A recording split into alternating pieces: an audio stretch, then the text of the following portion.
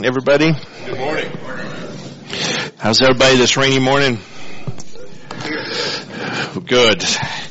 You know, I've been afraid that participation has dropped a little. So, like the old saying goes, the floggings will continue until morale improves, right? So, no, today, wow,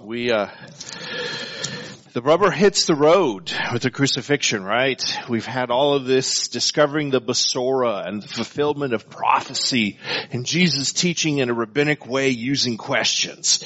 And then there's the car wreck and we hit crucifixion. I mean, there's nothing spiritual or wonderful or good about crucifixion. It's just ugly.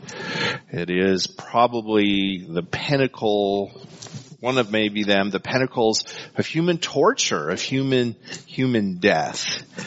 And so where I think God had a lot planned, thought out, developed, this is all us. This is crucifixion. This is what humanity can come up with. This is what even Satan looks at us and says, wow, you guys are really something. I never crucified an angel. So I want to make sure we're in the right place. We're verse 21. We did the whipping, right? The scourge. Yep. Yeah. So, You said we did, because I think we did. Oh, okay. So where do we think we are? 16. Oh, 16. Okay. Well, good. 16.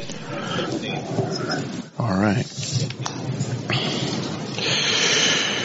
Well, we've been through the mock trials. Look at 16. The soldiers took Jesus into the courtyard of the governor's headquarters, called the Praetorium, and they called out the entire regiment. How many are in a regiment, Gary? A whole bunch. A whole bunch. Yeah. 200. Yeah. It's debated, but it's in the hundreds. So they dressed him in a purple robe, obviously something, intended for royalty to mark him. They wove thorn branches into a crown and put it on its head. So, has anybody ever worn the Keen sandals? They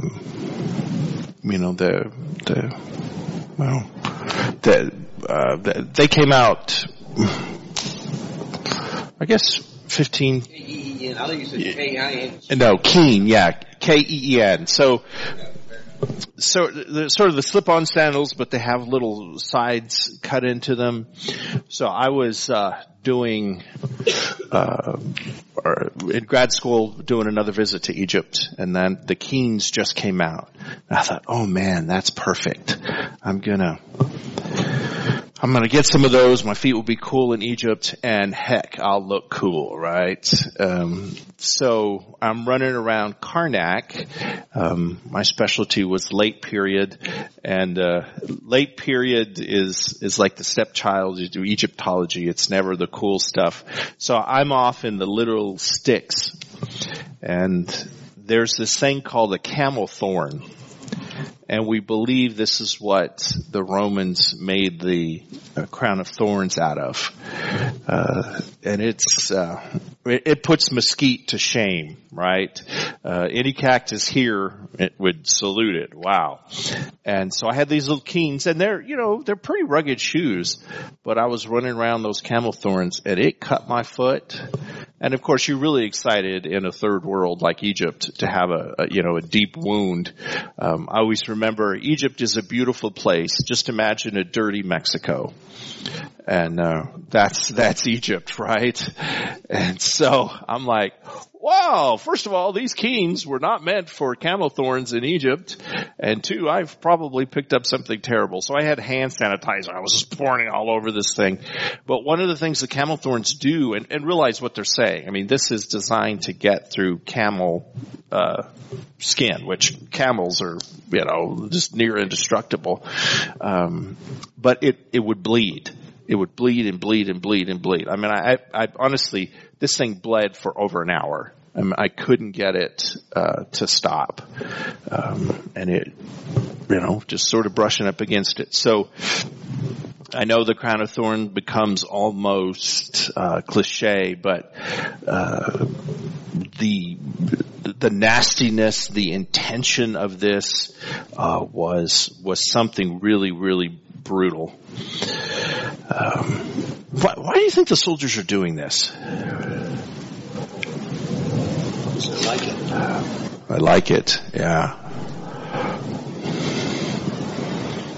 Continues to send a message. Every step in this sends a message of compliance for this. Right. Now, I certainly think our soldiers, American soldiers in particular, are a different breed than any other soldiers that have existed throughout most of human history. I mean, Americans, really, we do liberate as opposed to conquer and crush. Please understand, professional soldiers, full-time soldiers in the ancient world are not citizens, right? This is not the Republic era of Rome. These are occupation troops that have to terrorize. These are not good folks that are doing this. And in all things, Rome has figured out how a few can rule many. And it's the bully mentality. I don't want to fight everybody, but I want to scare everybody. Or better yet, I want to terrorize everybody. So Rome is facing constant insurrection, constant fighting.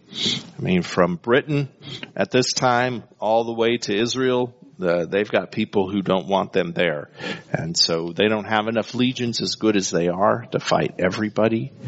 So they want to put it on. So this kind of behavior, as over the top as it sounds, is typical from what we hear from Boudica. Do you know the story of Boudica? Now that is a name for your daughter if ever I heard one. Something that doesn't translate well, right?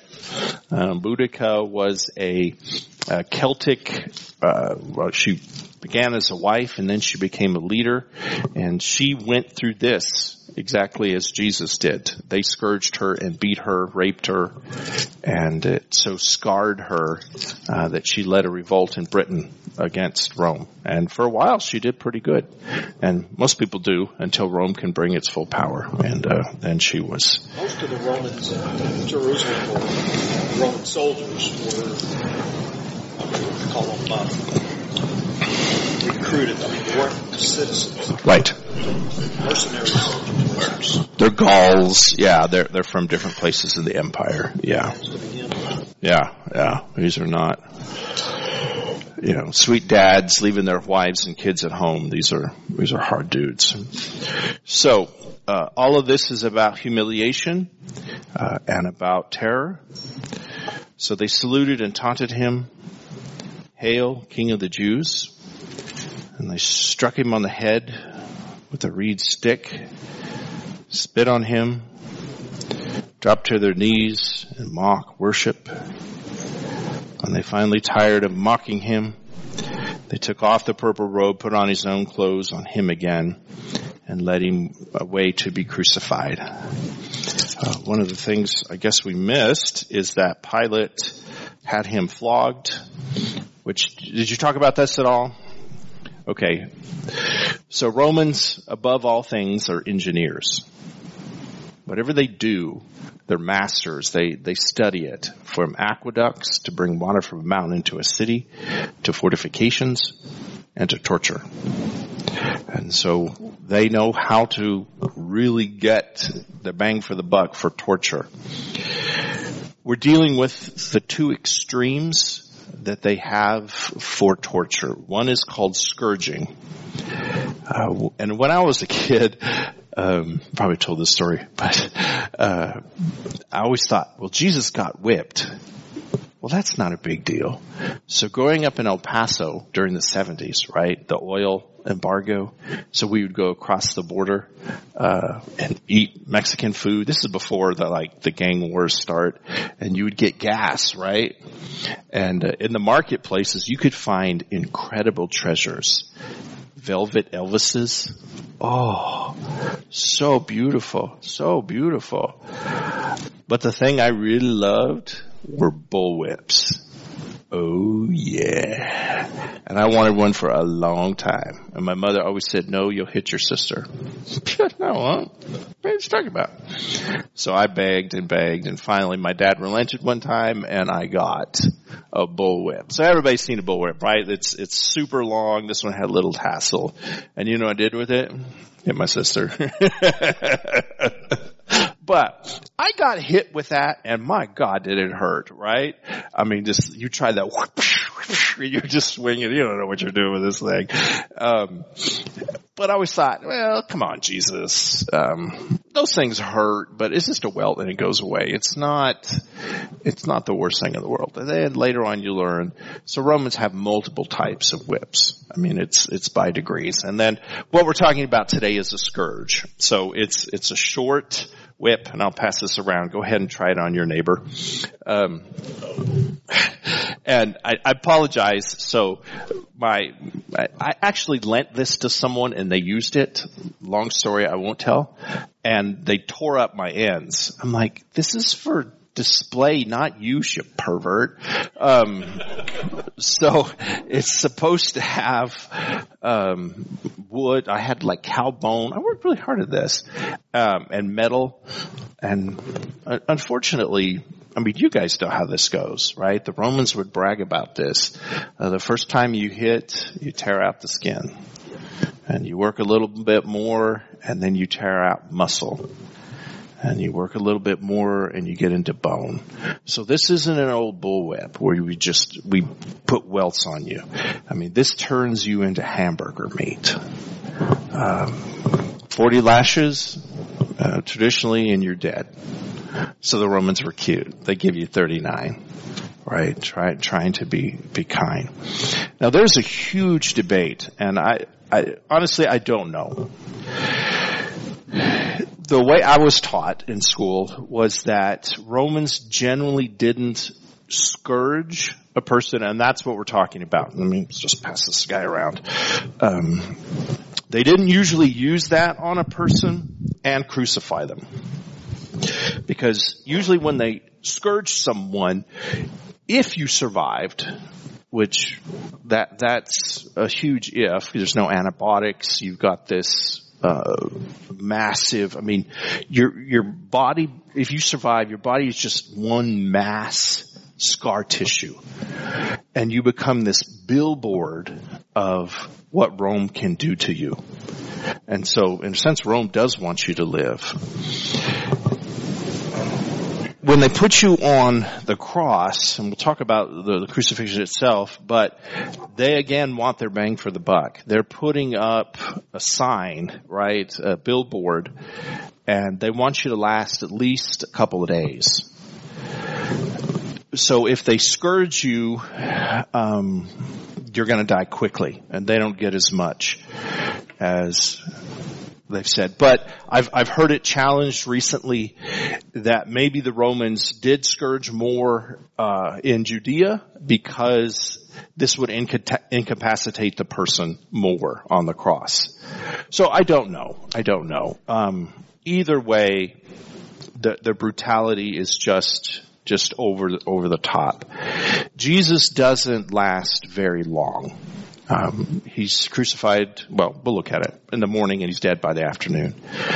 Usually crucifixion victims, and I'm basing this on Spartacus. Everybody remember the story of Spartacus? Yeah. Now, granted, those guys, some of them were gladiators, a lot of them were just slaves, but they went days. And the goal was, right, for your body to rot there. Bugs, birds, animals would pick at your, I mean, it's horrible. It's horrible. So Jesus has gone through already this incredible beating, scourging. He's in a bad way. and then they crucify him. So let me show a quick video. Some of the more recent stuff we're figuring out about crucifixion. The two things, we can go ahead and show it. Crucifixion was one of the most dreaded and painful forms of execution in ancient times. Thousands of crucifixions were performed by the Romans, the most famous, of course, being Jesus Christ. Yet, because almost all depictions of Jesus on the cross were painted centuries later, our image of the death of Christ is in many ways incorrect. Understanding Jesus' death, though gruesome and painful in nature, can help us better understand the incredible love that the Savior has for us because of what He was willing to endure. Crucifixion was often first preceded with the painful process of flogging or scourging, as is the case of Jesus. The scourging was done to physically weaken the condemned person, accentuating the already painful process of crucifixion. The whip or flagrum was made of strips of leather fastened to a handle, with broken glass, nails, bone, and lead weights fastened to the end of the strips. The flagrum was designed to rip through the flesh, tearing skin and muscle from the bone. The powerful symbol of the sacrament bread, which represents Christ's flesh being torn apart, is an apt reminder of the scourging that Jesus endured on our behalf. Once flogged, the convicted person was made to carry his own cross through the city till they arrived at the place of execution. Unlike most depictions showing Jesus carrying an entire cross, the condemned man instead would actually only carry the crosspiece. This was because of the incredible weight of a full cross, and because wood was such a scarce resource that it was common to use an already existing tree or permanent post as the base of the cross. The fact that Jesus may have been crucified on a living tree brings beauty to the title of Jesus as the Tree of Life. The Gospels tell us that Jesus was crucified at a place called Golgotha, from the Hebrew word meaning skull, most likely referring to a knoll or small hill, shaped like a bear's skull. Today in Jerusalem there are two main traditional locations for Golgotha: the hilltop in the Church of the Holy Sepulchre and Skull Hill, just outside the Damascus Gate. The first location was chosen by Helena, mother of Emperor Constantine, in about 325 AD, because of several earlier traditions that marked this as the place. Today the hill is located within this enormous church under slabs of stone, with only portions of the original hill visible behind sheets of glass. Interestingly, it is because of this church, with its steep steps that lead up to the traditional place of crucifixion, that we so often see paintings and film depicting the crosses on top of a hill. However, Rome did not generally crucify on the top of hills away from onlookers, but instead right next to the main roads and gates of the city. Crosses were also much shorter than normally depicted, so as to bring their victims as low as possible, placing them almost at eye level with onlookers.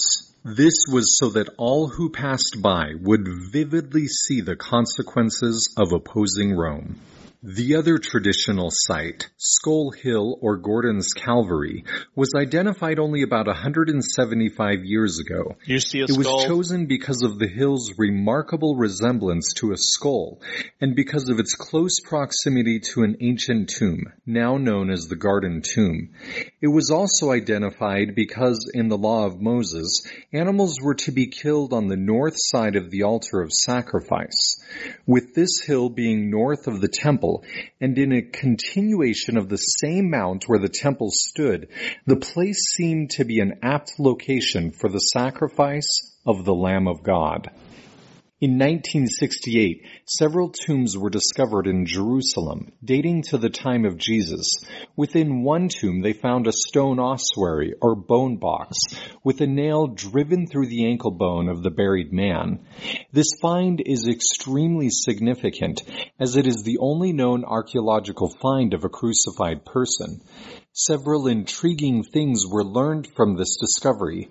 First, the nail was not driven through the front of the foot, as is often depicted in art of Jesus, but instead through the side of the ankle, directly through the bone. This means that a separate nail was driven through each foot, with the feet straddling the cross instead of in front. Archaeologists were also surprised to find wood fragments on both sides of the ankle bone. This has led to the conclusion that the nail was first placed through a wood washer before being driven through the foot and cross. The washer would have prevented the victim or family members from attempting to tear the body from the cross to avoid the excruciating pain of crucifixion. Hanging on the cross, the victim would be forced to stand upon these nails driven through his ankles, alternating with holding his weight up through his outstretched, nailed hands. This process was made all the more painful as the torn flesh on the back from scourging would be pressed to the cross as they alternated between hanging from their hands and standing on their feet.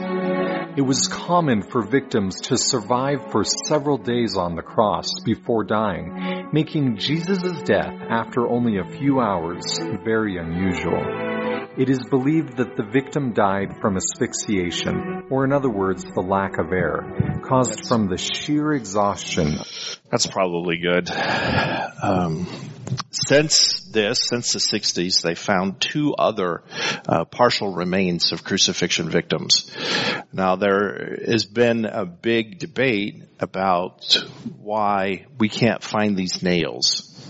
It's unusual to find the nails. And one of the things they figured out is that the Romans sought these nails. So they would take them out. They became these incredible, powerful talismans. And so soldiers would keep crucifixion nails often around their necks. It's sort of like the old wearing ears, around your neck. It's this bravado thing. So again, behavior is affecting archaeology. So 2 years ago, they found some in Rome, and then they found some more in Syria, despite the war. So everybody knows, where does the nail go? Yeah, it's going in the wrist. And again, archaeology is confirming that. The tree hypothesis is really getting a lot of credit now. Why do more work if you don't have to? There's not a lot of trees in Israel, but the one place that does tend to have more is Jerusalem, up in the hills. So the truth is, there probably was no book, right? No standard where the Romans crucified people the same all the time. It was probably based on environment, what they had, their experiences. We do know they talk a lot about the angle of the legs. So they could affect how long it took to kill you based on how they nailed your legs. And it's interesting in the video, right? I've never imagined it going around the tree as opposed to just nailing it down. And who knows? There's probably both. But if they really wanted to extend it, they would give you more bend in your legs, so you would have a little more to breathe on. To extend it out would slow it down. And of course, we know what they do when they want to leave, right? Because generally soldiers would stay to guard these bodies, so their family and friends wouldn't come and take them down. They break your legs, so you can't breathe anymore. There's one Roman account about it's sort of a Roman account. It's Josephus. Romans did this all the time. The video said thousands. I would challenge that a little bit. From the end of the last century BC to the beginning of the first century AD, Rome was crazed about the crucifixions. Starting with Spartacus on, but Josephus, he's a Jewish historian involved in the Jewish revolt. He's a turncoat. He's a Benedict Arnold. he ends up surrendering to the Romans and writes a huge history of the Jewish people to defend them against Rome. He was traveling with a group of Romans, and there was a mass crucifixion, and he saw 3 friends of his being crucified. And so he begs the Romans, let me take them down. And the Romans say, yeah, okay, whatever. So they do take him down. What's interesting is Josephus says of the 3 of his friends, 2 of them died anyway, because of the buildup in CO2. I mean, I don't say it this way, but we think it was the CO2 in the lungs. So even though they were treated by doctors, they could breathe again, the damage had already been done, that their body was in such bad shape because they couldn't get breath that they died. He said, under the care of physicians. So it's really, really, really brutal.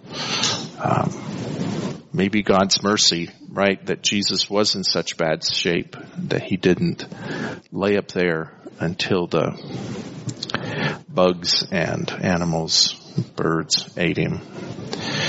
One thing the video did very subtly, the computer animation of the guy on the tree, did you notice how he was dressed? Yeah. No, it's pretty much universally acknowledged. You were crucified naked. They want to humiliate you. They're not going to let you keep your panties on, right? Especially for a Jew. But question. So, like there, the cross. Normally, wasn't it? Didn't they just carry one single wood beam? Yeah. And then they had the other folks plant it, and then they would hoist them up. Right. And again, the archaeology is now showing the hoisting, again, maybe not be so much. It may have just been lower, again, so that people can see it. They had a lounge there in Jerusalem, didn't they? Yeah, I'm sure they really did. Yeah. Is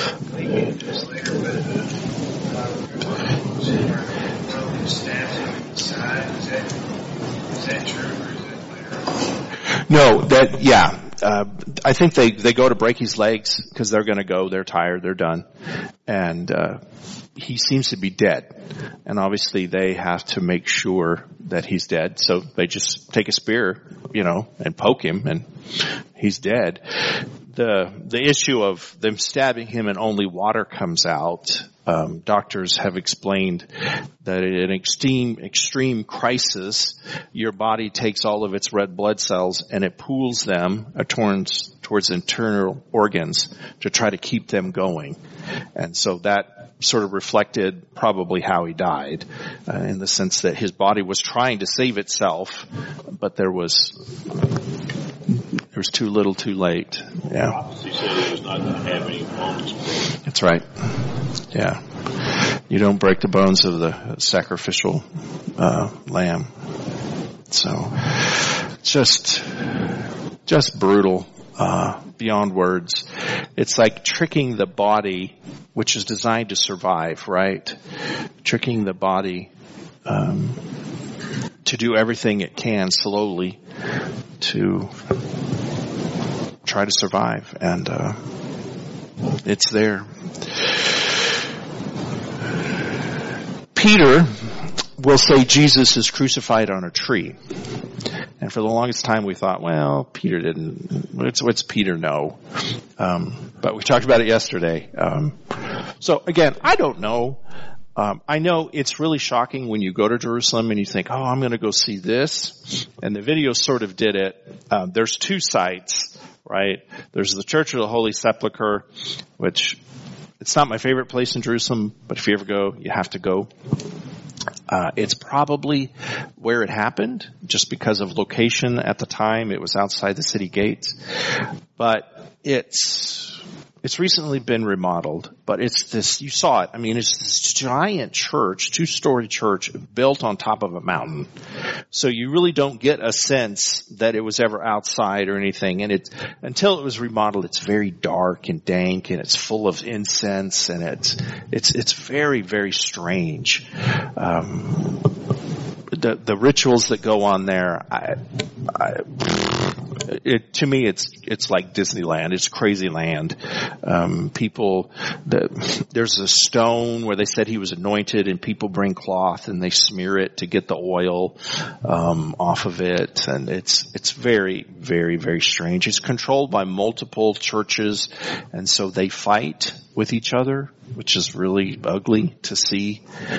Yeah. So I've been told that like churches within the Church of the Holy Sepulchre, the Church of Flogging, and then the Church of the Holy Sepulchre. And then there's the Coptic Church, which is Like two different religions are in control in that. yeah. There's three, and it's. Like he's saying, I mean, there's churches within churches, and it's all under this giant dome. And so some of it's Greek Orthodox, and you learn to tell the difference, right?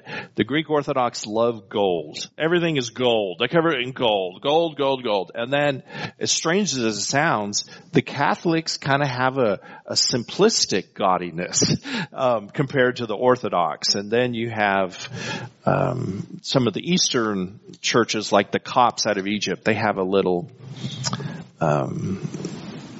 section of it, and they have their own kind of gaudy. It's different than the Orthodox, but it's just, as a Protestant, as kind of a real Bible believing, I don't like it. It's usually very, very crowded. All the priests have a shtick for you.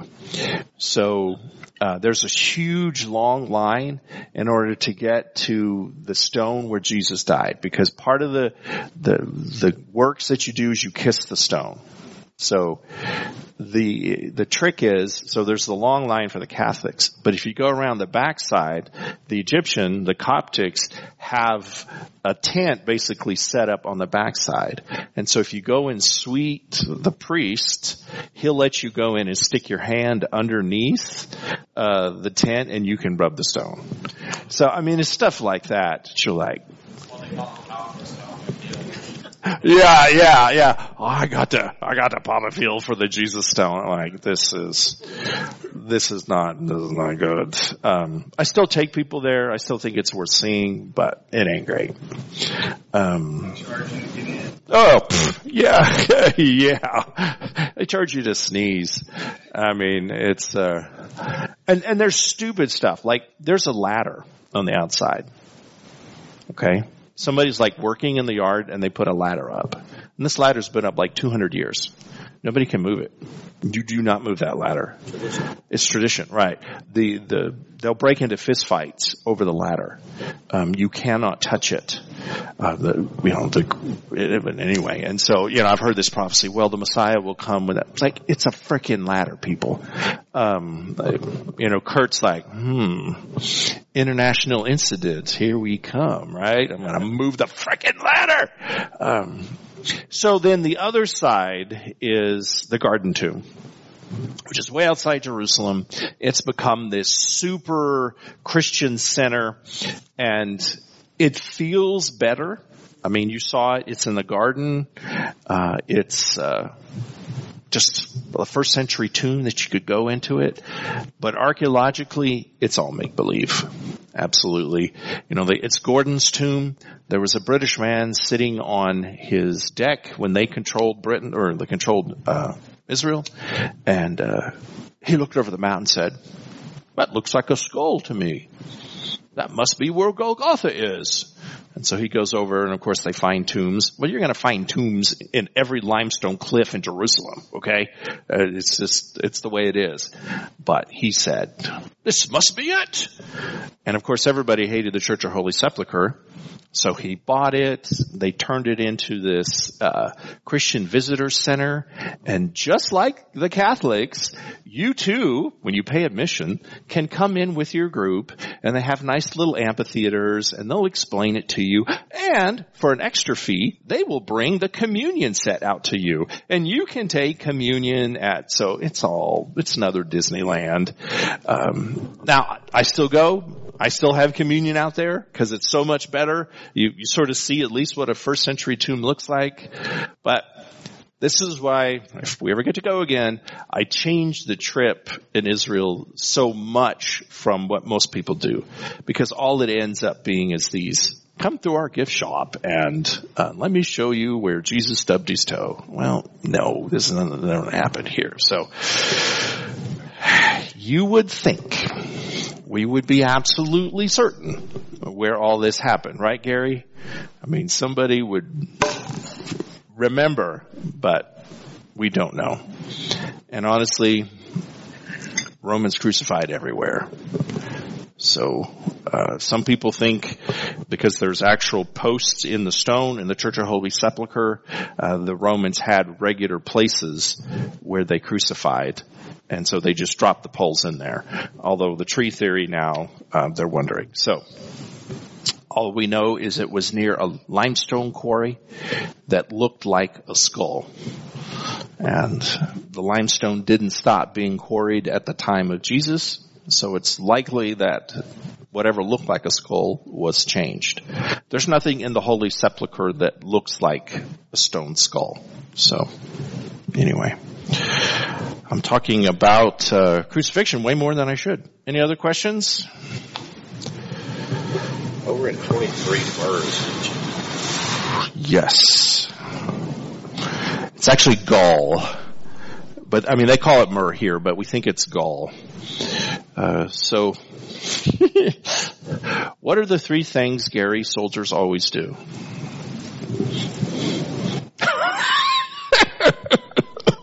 This group? Okay, skip the first one. What's the second one? Look for what they can get off the steel. You're talking about in the crucifixion Yeah. scenario. They look for whatever they can find, intelligence or whatever. They're checking to see if the body's dead. Yeah. But what's the other thing soldiers always do? Don't know. Drink. Oh, okay. They drank. And so, the Romans have gall wine, which we've talked about the wine, right? And I have some, I'll have to bring it, for you guys sometime. So this is sort of, and I'm stretching here, kind of like the Roman Gatorade. It's cheap gut wine that they make out of gall, that, man, I gotta stand out. What's your duty today? Oh, I got guard duty. Well, I got crucifixion duty. Good God. I gotta watch it there. And, I mean, honestly, so as a person begins to die and suffocate, what happens? They scream, they bleed, and I mean, honestly, let's be, they're naked, and what happens as the body begins to lose control? Right. They lose control of their bowels. I mean, this is god awful. So the Romans like, sit out there, it's hot, I don't know what to do. So they keep this cheap gall wine and they drink it. And so for whatever reason, they want to give Jesus a little. Now we can debate why that is. Now the myrrh is probably some sort of flavoring, but important. They try to give it to Jesus with a sponge at some point, or they try to give it to him, and what does he do? He declines. Yeah. So, we've talked about that before. I think Chris did a superb job last year. Jesus, even as a person dying on a cross that's gone through all this, is still doing his rabbi moment. I won't drink again until we're in the afterlife. Yeah. There's varying accounts depending on the source you look at, the gall that the numbing came from. Right. So Jerusalem. Have you ever seen anything in your trips over there that would imply that it was true? It's just... Yeah, so the gall would have numbed it a little bit because, you know, it's wine, it's alcohol, it's gonna give you a little buzz. Now this isn't anything good. I mean, this isn't, you know, a man that's dying from blood loss, maybe giving a little Gatorade is going to give him momentarily refreshment, but, you can still buy gall, and that's where I actually got it. Selling at HEB? No. But given how crazy we are, it's probably at the Whole Foods or whatever the health food store. My wife's like, I gotta go get, Toad Tool. And I'm like, what in the world are we in here buying this? What is this? And so anyway. So if ever there was any doubt how evil we are as people, remember this. And that Jesus went through it.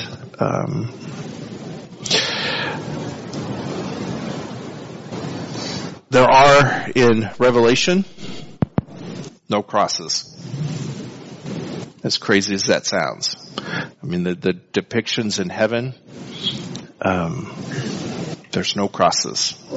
There's slaughtered lambs and all that kind of stuff. Certainly in the New Testament, they talk about the cross, but I wonder if you had ever seen a crucifixion, if you would ever actually use that image. The crosses come much later. The early church does not use them. And I think it's fine. I think the cross is an appropriate image, but sometimes I think we're just too quick to dismiss how ugly and horrible it really was. It becomes a sign, but it was a sign before that of ultimate evil. We're trying to figure out vision for the church and going forward. We were talking about yesterday in our vision and values team, but what do we do with the old cross and flame? Right? We kind of had a reverence for it, but that tree got cut down. Right? So how do you show our new chapter? And part of what I'm thinking is, what does it look like if you have sort of our original cross, but there's another tree in it, growing in it, or a vine, or something living, that's alive on this cross. It sort of looks like our cross and flame, but it's different. It's the tree of life, right? It's this sign of death that's become life.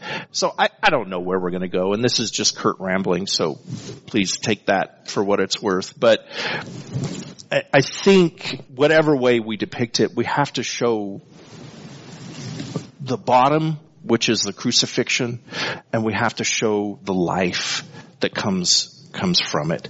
We used to do that with an empty cross, but I'm not sure it gets it. So anyway, I'm running over time. Any last questions? Yes. Oh, that's right. Yes. Go home and help your wife cook. Your dogs.